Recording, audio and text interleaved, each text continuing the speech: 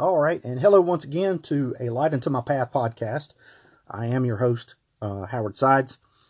Seems like forever since we've talked, but it's only been a few minutes, so I'm jumping right into my next episode here. I kind of wanted to get into this one. Today we're, to catch you up, if you don't know what we're about, we're going through the history of the Authorized text version of the Bible, the King James Version.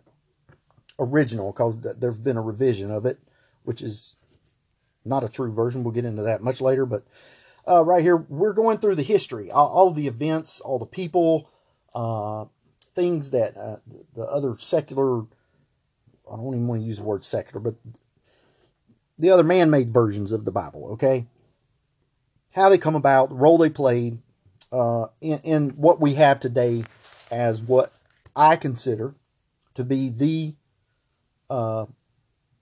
one true English version of God's Word. If you find an error, it's a misprint.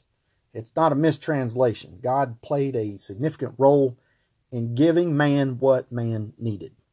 And that's what this authorized version of the Bible is. I think it is God's one English Bible that we need. I've said it many times before, and I think it makes just perfectly common sense. If there's one God, if there is one Son, if there is one Spirit, if there is one way of salvation, if there is one truth, if there is one life, if there is one bread, if there's one of these, one of that, and one of that, then why would there be 964 versions of the Bible?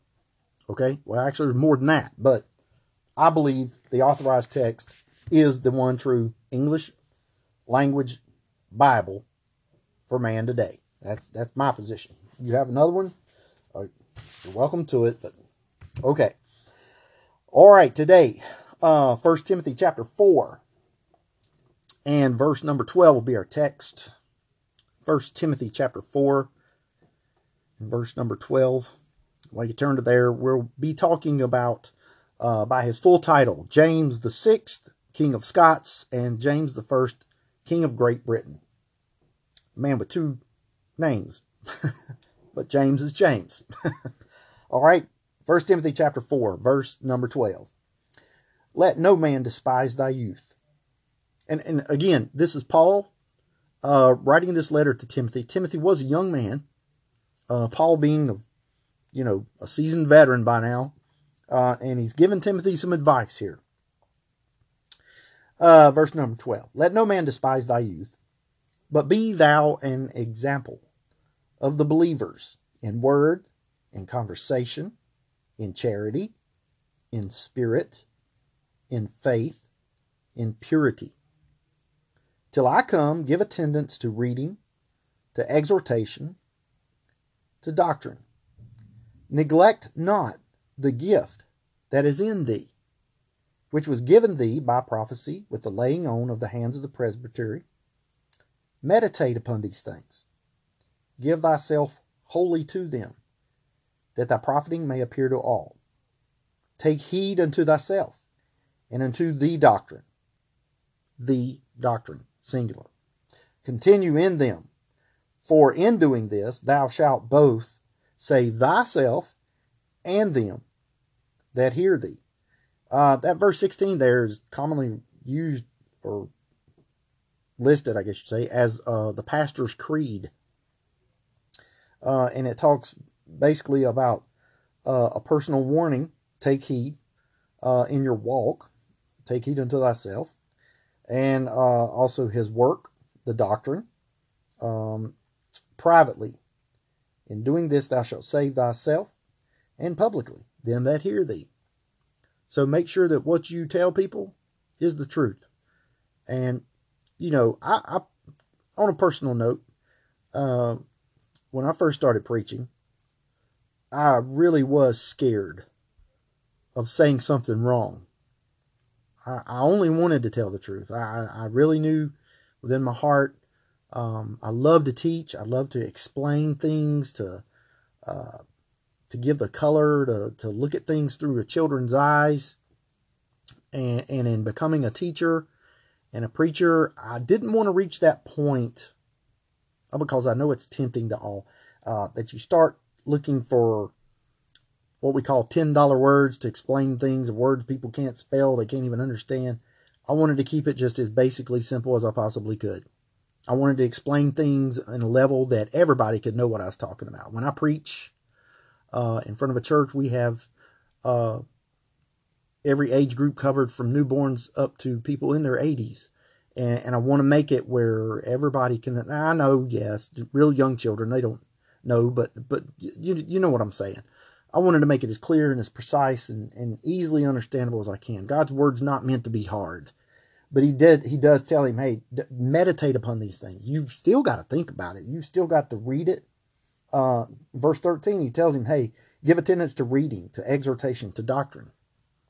Know what you're reading and pray about it and study that thing out. Now, I know this lesson that I'm doing on the history of the King James Bible, and I'm saying, hey, this is the only one true English version of the Bible out there, and there's like hundreds of versions out there, and people say, hey, I think my version is just as good. I'm not going to sit here and debate that. This is my personal thought, but it's up to you.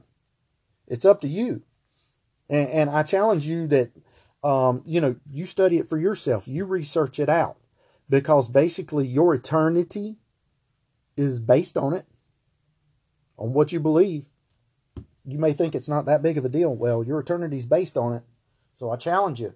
Don't take my word for it. You study it for yourself. I'm just giving you some pointers on things that I've found and other people have found. James Knox, thank God I got a lot of these notes that I do have from him. But I didn't take his word for it. I went and studied some of this stuff out, added to what I found, and instilled some things in the timeline that maybe he didn't have or some other people had. There are so many sources out there on why the authorized text is the one true Bible that we have from God. Okay. So, take it upon yourself. I challenge you.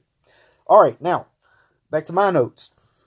James the Sixth, King of Scots, and James the First, King of Great Britain. Why in the world has he got two titles? Well, we're getting to that. All right. First of all, his biography. Let's find out about this little man. First of all, he was born on June the 19th in 1566 at Edinburgh Castle. That is in Scotland. Okay. He is the only son of Mary, Queen of Scots, and her second husband, Henry Stuart, who is also known as Lord Darnley. Now, to recap a little bit, who are these people? Mary, Queen of Scots, is a diehard Catholic. And you're thinking, okay, this guy come from her? Well, yeah, he did. Mary, Queen of Scots, diehard Catholic.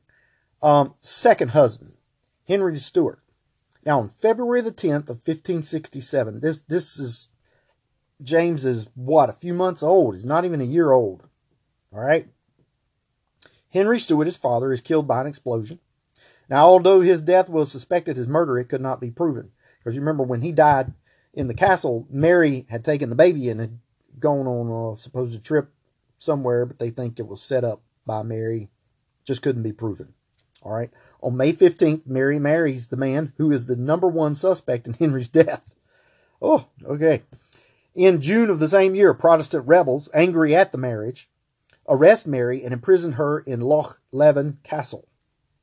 Loch Leven Castle. Leven. Loch Leven Castle. Mary never saw her son again. All right, and you think, man, this is tragic. That's horrible. Very true. It is. I can't imagine. I have 4 children of my own. Well, my wife was involved too, but still. I have 4 children of my own. To be separated from them, that would be tragic. But God has a reason.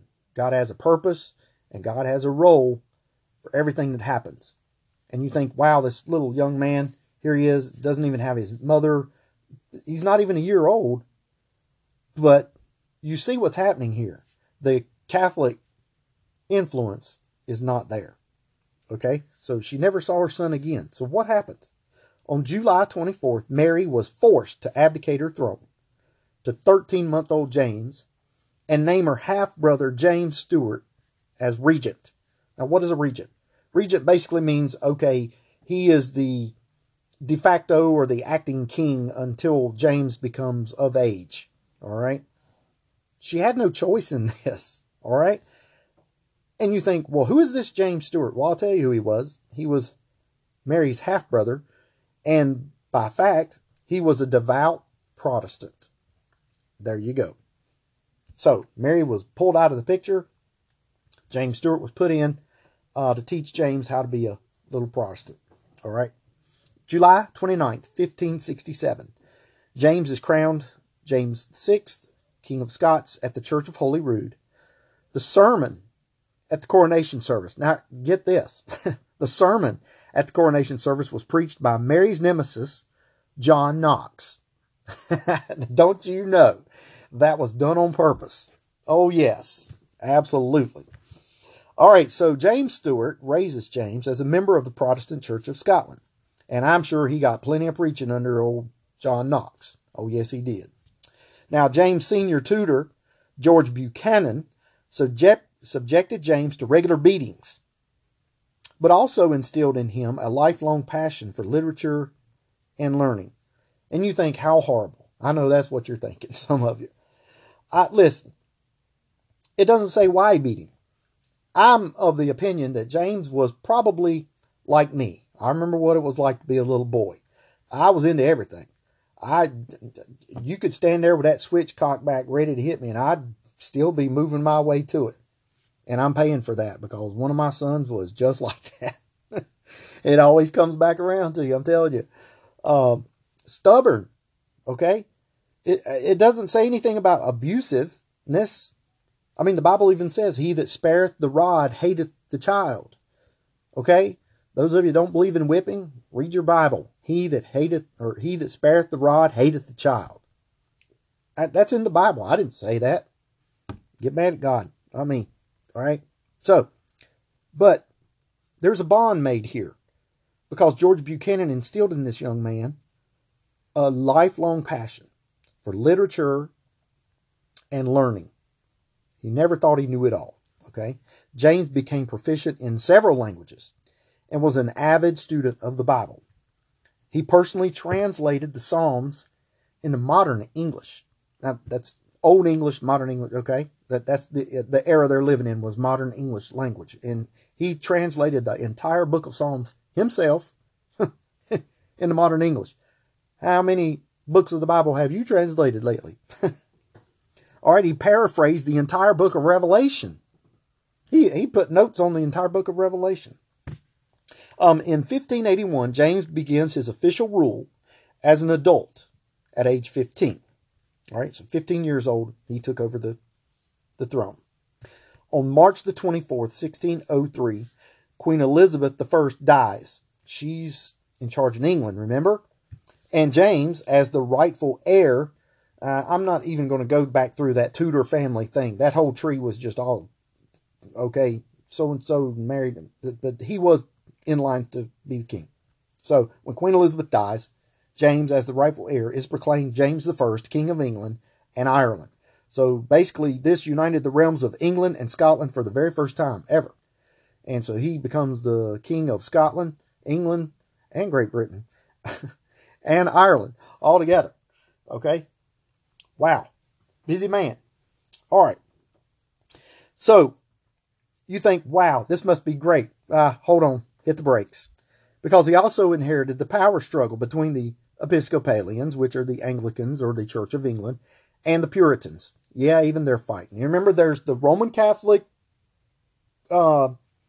section, there's the Anglican or Episcopalian or Church of England section, and then you got the Puritans. These three it's a power struggle. It's always a constant bickering. It's like three kids at the table. If you've got three kids now, get along.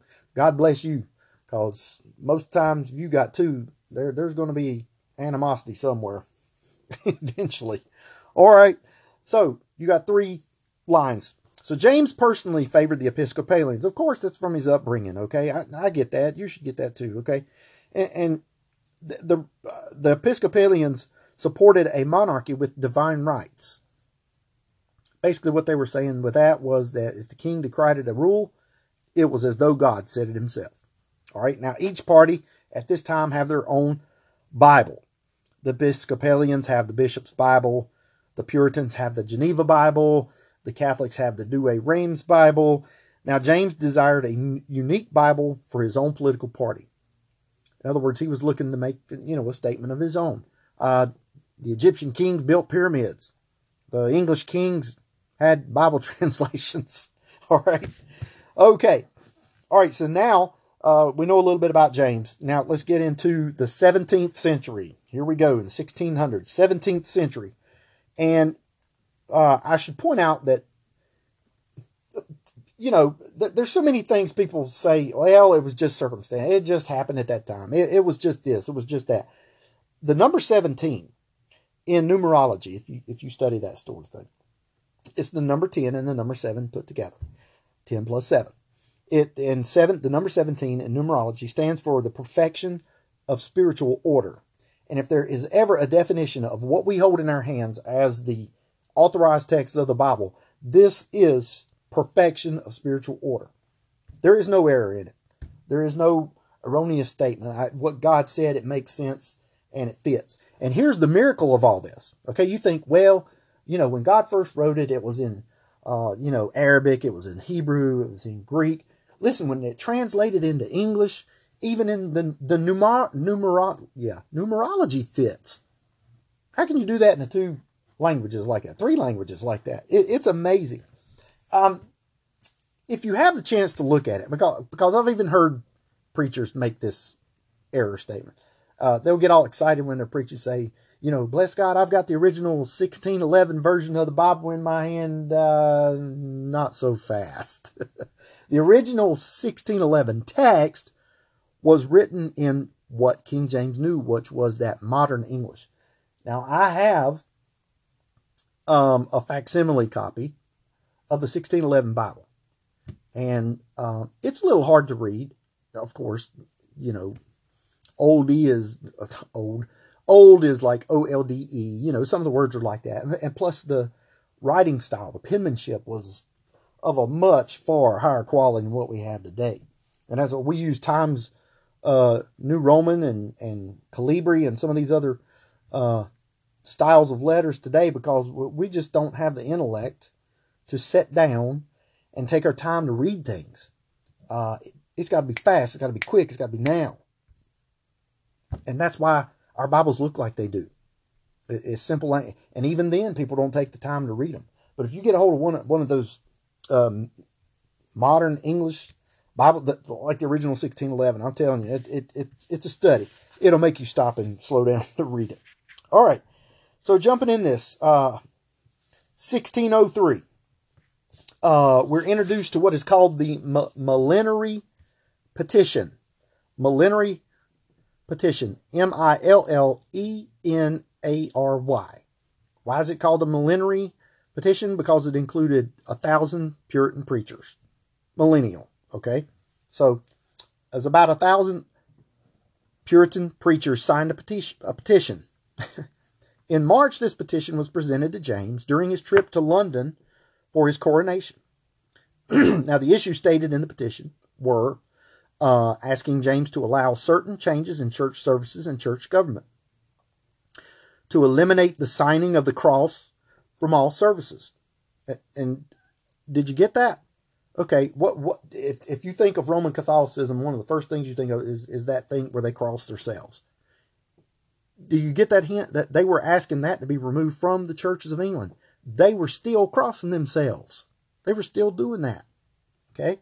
Another thing they were asking for was to eliminate the use of elaborate priestly garments. Elaborate priestly garments. Where did they get that from? The Roman Catholic Church. They were doing it too. Now here's a strange one. They wanted to eliminate the use of wedding rings. You know why? Because the Puritans were all about nothing flashy. And a gold ring was considered flashy. Or any kind of jewelry at all. They also wanted to enforce stricter church discipline. You can imagine so. And they also wanted to provide for a ministry trained in the Bible. Okay, stop a minute. Think about that. They were petitioning the king. Okay? And in this petition, they say, hey, we want the right to have ministers trained in the Bible. What? Okay, so that's clearly telling us that some of these people were ministers who didn't even know the Bible. Yeah, it's obvious to me we have some of that going on today, but wow. Okay, How'd you like to sit in a church under a minister who didn't know the Bible? And you think, well, yeah, that would be tough. Well, let me clear something up for you.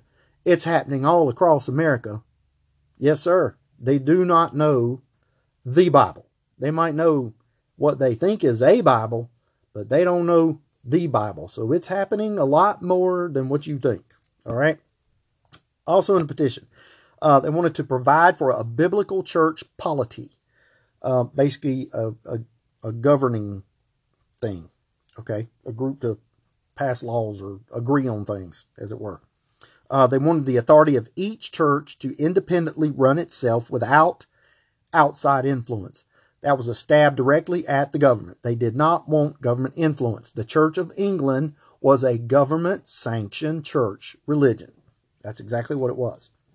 They also wanted to allow corrections to corrupt quotations from corrupt translations in the English Book of Common Prayer. All right? Now, while many of the points were not accepted, the petition did, however, lead James to hold a conference about the issues dividing the Puritans and the Episcopalians. All right, so now in 1604, and you can see James was pretty quick to get about it. This is the very next year, 1604, we have what is called the Hampton Court Conference. The Hampton Court Conference. Now, the Hampton Court Conference took place on January 14th through the 18th of this year, 1604. The members attending, and you think, well, why do you want to run down the... Listen, this is an idea of just the biblical knowledge that was present here, okay? Just listen. All right, there were 4 Puritans chosen by the king. The first was Dr. John Reynolds, R-A-I-N-O-L-D-S, Reynolds, okay? He was the president of Corpus Christi College. He was responsible for suggesting an entirely new translation.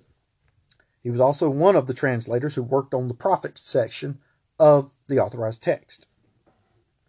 Reynolds was selected as the foreman of this group, the Puritan group, of whom it is said, and I quote, "He alone was a well-furnished library, full of all faculties, of all studies, of all learning.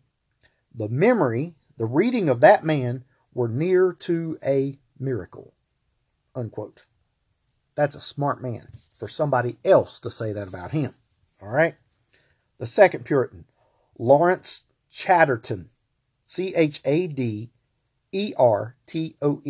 Chatterton. He was the master, or the head, I guess you'd say, a principal, of Emmanuel College in Cambridge.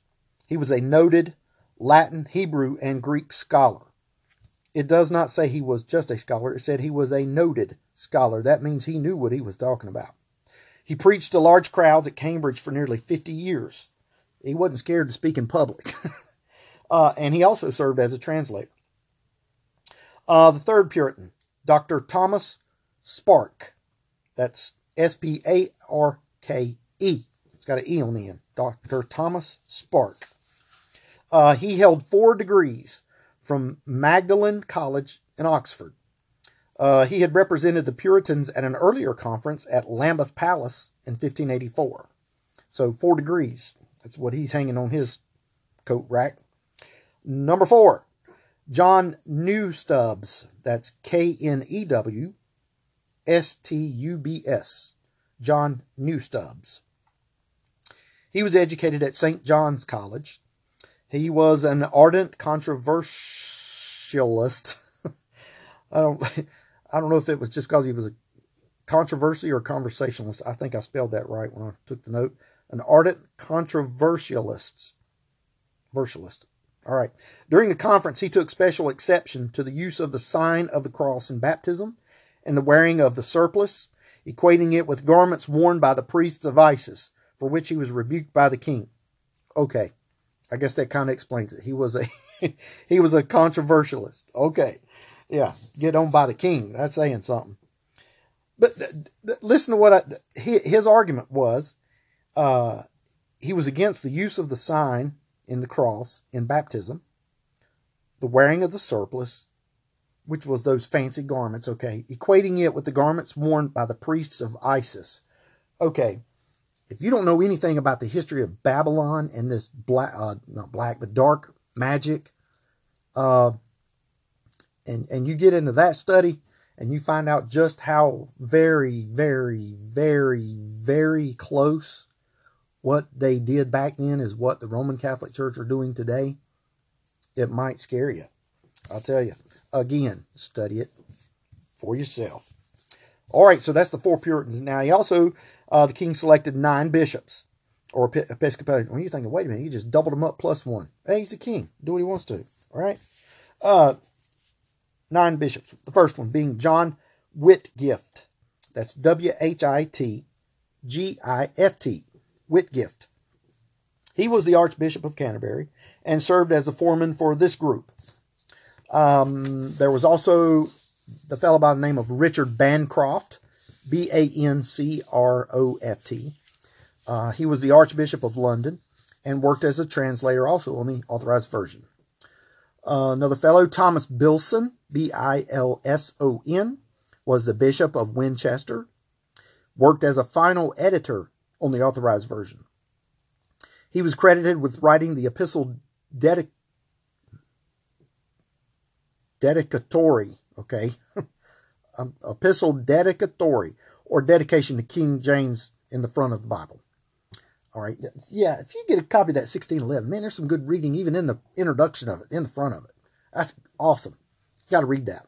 It's great. Maybe if I have time, I'll read it for you, since you may not have one. But anyway, Thomas Dove, Bishop of Peterborough.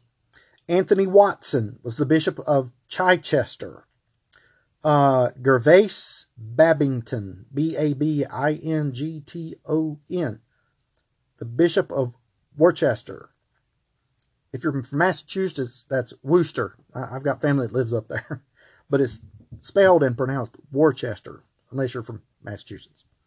God bless you. Henry Robinson, Bishop of Carlisle. Anthony Rudd, Bishop of St. David's. And Toby Matthew. Isn't that strange? All the way back then in the 1600s, they had people named Toby. Okay. Toby Matthew, Bishop of Durham. The 9 deans who accompanied the bishops. So not only you got 9 Episcopalian preachers against the 4 Puritan preachers, but he's also got 9 assistants. So there's like 18 to 4 now. What? All right. So the deans. William Barlow was the Dean of Chester. He wrote the official account of the Hampton Court Conference. So he's recording what happens here. Also worked as a translator on the Authorized Version. Lancelot Andrews, Andrews. The Dean of Westminster, worked as a translator on the Authorized Version. John Overall, Dean of St. Paul's, also worked as a translator Authorized Version. James Montague was Dean of Chapel Royal, worked as a translator on Authorized Version. George Abbott, Dean of Winchester, worked as a translator. Thomas Ravis, Ravis, was Dean of Christ Church, worked as a translator. You get this is a smart group, okay? And all of these were translators. Thomas Eads, that's Edes, Edes, was Dean of Worcester, chosen to be a translator, but died before he could begin the work. All right. Giles Thompson, Thomson. There's no P in there. Thompson, Thomson, was the Dean of Windsor, also a translator. John Gordon, the Dean of Salisbury. And the king also selected 3 other various participants, the first being Dr. Richard Field, just like it says, Field, like it sounds. He was an Oxford graduate, and he was the English chaplain to the king. So that's why he's there. Also, Dr. John King, who was the Archdeacon of Nottingham. And a man by the name of Patrick Galloway, who was the Scottish chaplain to the king, paying homage to the hometown, Scotland. Okay, the meeting membership was heavily stacked against the Puritan representation. Of course, we just counted them. 18, 19, 20, it was 21 to 4. All right. James announces that the purpose for the conference was to settle things, and I quote, pretended to be amiss, unquote, in the church. Okay, so obviously he's not really flattered, let's say, with some of the things that they've been saying or wanted to change, but we're going to see, what they get to. All right, so James still wanted to hear all sides before deciding on what to do. Smart man, okay? And let me just throw it out there for my 2 cents. Anytime you have to make a decision, get all the sides before you make a decision. Think about it. Don't just blurt out a response. Think about it. It is well known that James had a passion for debate and was educated enough to argue his own ideas and philosophical points. So he was not afraid of taking on any of these fellas. Okay? So, schedule of events. Day number 1 on a Saturday, January 14th, 1604. The participants assembled at 9 a.m. And I'm pretty sure with the king involved, there were no late people. So they assembled at 9 a.m. The Episcopalian bishops arrived in their full regalia. And you know what that means. I mean, they dressed to the nines. They had all their hats, their fancy robes, and all of this kind of stuff on. And it was intended to intimidate the other members. Yes, it was. Now, one bishop commented that Thomas Spark, a Puritan representative, had dressed in such that turkey merchants wear. All right, so he's making fun of it. And James dismisses the Puritan members and concentrates on the Episcopalian members. So he's wanting to hear one side and then the other side. Okay, so that's what he's doing. All right, and he opens with an hour-long speech stating that as king, he was the head of the church. Okay, so he's telling them where he's standing and what they're doing there. He's not going to let them ransack with their own ideas of what to do. But he thanked the skilled men for attending and expressed a desire to not change anything unless it needed changing. He said, and I quote, "Our purpose is, like a good physician, to examine and try the complaints, and fully to remove the occasions thereof. If scandalous, cure them, if dangerous." Unquote. All right. Now the bishops took the statement to mean that nothing was going to change, and began to flatter the king by addressing him from their knees. And of course, this is their Bible, and they're thinking, hey, there's nothing wrong with it. It's our translation. Of course, they're talking about the bishop's Bible, which we already know. All right, it had to be reworked in 1 year. Something's wrong. Okay. All right, but continuing his simile of the church as a diseased body, James went on to say, quote, "It was no reason that because a man had been sick of the pox 40 years, therefore he should not be cured at length," unquote. Now, obviously he's speaking in Middle English, so let me explain. All right, the meaning here is that being sick for 40 years, and what he was meaning by that was he was basically referring to Elizabeth's reign, okay, was no excuse to not cure the problem. He said just because it's been this way for 40 years doesn't mean it's not going to change now. And you know what that's referring to? Change is inevitable, okay, in many things. But now we have a Bible that does not need change. It is solid. You know why? Because man had no part in it. God was right from the beginning. But most things we have to, we change them and all that kind of. But what James is getting to here is tradition. And that was the downfall of the Jew in the New Testament. They wanted to stick to the tradition no matter what the faith. No matter what the belief. No matter what Jesus said, they had their traditions. And by God, they're going to stick with it. That's what they were saying, okay? So, when he made that statement, these Episcopalians quickly realized that things were not going to be handed to them in their laps. All right, now, the issues they covered on the first day. The first one was going to be baptism. Now, Richard Bancroft was in favor of lay baptism in the case of necessity. All right, now what does that mean? Lay baptism basically means that someone other than the pastor or preacher could baptize someone. And what this is referring to, again, we're getting to where those two train tracks are very parallel. The Roman Catholic belief and the Episcopalian belief. Roman Catholic Church believes you must be baptized to be saved. The Bible doesn't say that. It does say you should be baptized, but you don't have to. if you had to be baptized to go to heaven, why did Christ say on the cross to the thief that was standing there with him, "Today thou shalt be with me in paradise"? What did he do? Tell the Roman soldiers, wait a minute, fellas, let's go baptize this guy, then you can hang us back up here and we can continue on with what you got going on. Right? Didn't happen. So how'd he end up in paradise? Yeah. Baptism is an outward statement, okay, if you will, of what has happened on the inside, okay? But it's got to take place on the inside. If nothing happens on the inside, changing the outside don't fix anything. It's like putting perfume and makeup on a pig. You can give a pig a bath, put lipstick on that thing, put a dress on it, clean it up, put a bow on it. As soon as you turn it loose, where's it going to go? Right back to the mud hole. Why? It's in its nature. It's in its nature. All right. So, this baptism, Richard Bancroft was in favor of this lay baptism. Gervais Babington was against this, taking a more Puritanistic view. Thomas Dove, trying to get in on the conversation, suggested, I tell you, when there's an authority like a king present, listen, some of these people just do ridiculous things. Thomas Dove falls in this case. Listen to what he says. Trying to get on the conversation, he suggested that sand could be used where water was not present. Really? Come on, man. All right.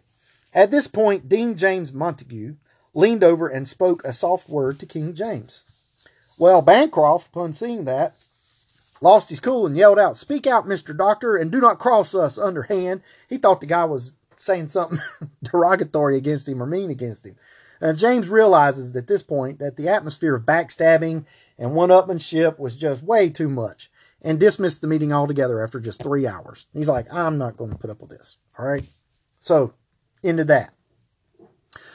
Day number 2, on Monday, January 16th, King James summons the Puritan group. He keeps Richard Bancroft and Thomas Bilson in the meeting as well. Now, King James allows them to speak merely for entertainment and amusement. I think he'd already made his mind up by this point. But he tells them to give proof of practices they object to being condemned in the scriptures. James allows them to make points only so he can refute them. So as they're giving these excuses, James rebutting them with what he knows of the Bible. All right. Now, during the meeting, Bancroft keeps referring to the Puritans as plaintiffs and interrupts them to the point that the king scolds him for acting rudely. And obviously, if you're one of these Puritans, what you're seeing here is, okay, this is just a waste of our time. King's already made up his mind. Yeah, even though he gets on one of his, main men, this is not going anywhere. So they're disheartened. They thought that King James would be more sympathetic to their cause due to the fact that he was so close to John Knox and had been in power during the growth of the Presbyterian movement in Scotland. I could understand that. All right. Now, with the issues going on that day, Dr. Reynolds began the day with 4 requests. Number 1, that the doctrine of the church might be preserved in purity according to God's word. Number 2, that good pastors might be planted in all churches to preach the same thing. Number 3, that the church government might be sincerely ministered according to God's word. And number 4, that the Book of Common Prayer might be fitted to more increase piety. In other words, make it fit the situation. I mean, you're in a house of God. Let's keep it holy. All right? At this point, King James asked Reynolds how the clergy would settle theological disputes.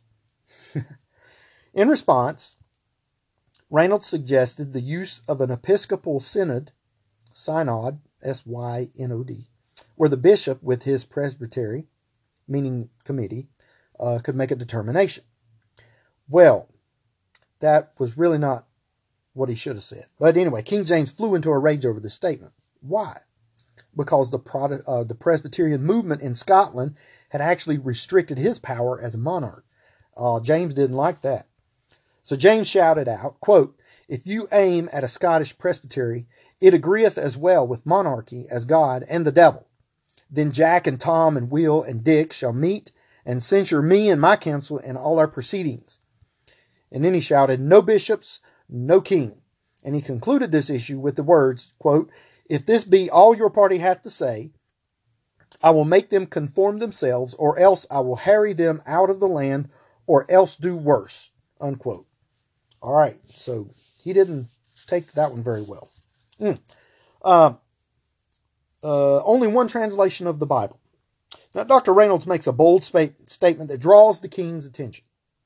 And he says here, Dr. Reynolds, quote, "We desire that a translation be made of the whole Bible that is consonant as can be to the original Greek and Hebrew text, and this is to be set out and printed with no marginal notes, and only to be used in all churches of England in time of divine service." Now that ended the second day. So he gave the king something to think about. Day 3 on a Wednesday, January the 18th. King James meets with bishops and deans once more. He then calls in the Puritan group to hear his decision. He begins with small changes in the Book of Common Prayer. The Puritans would have seen this as a disappointment if there was nothing else, obviously.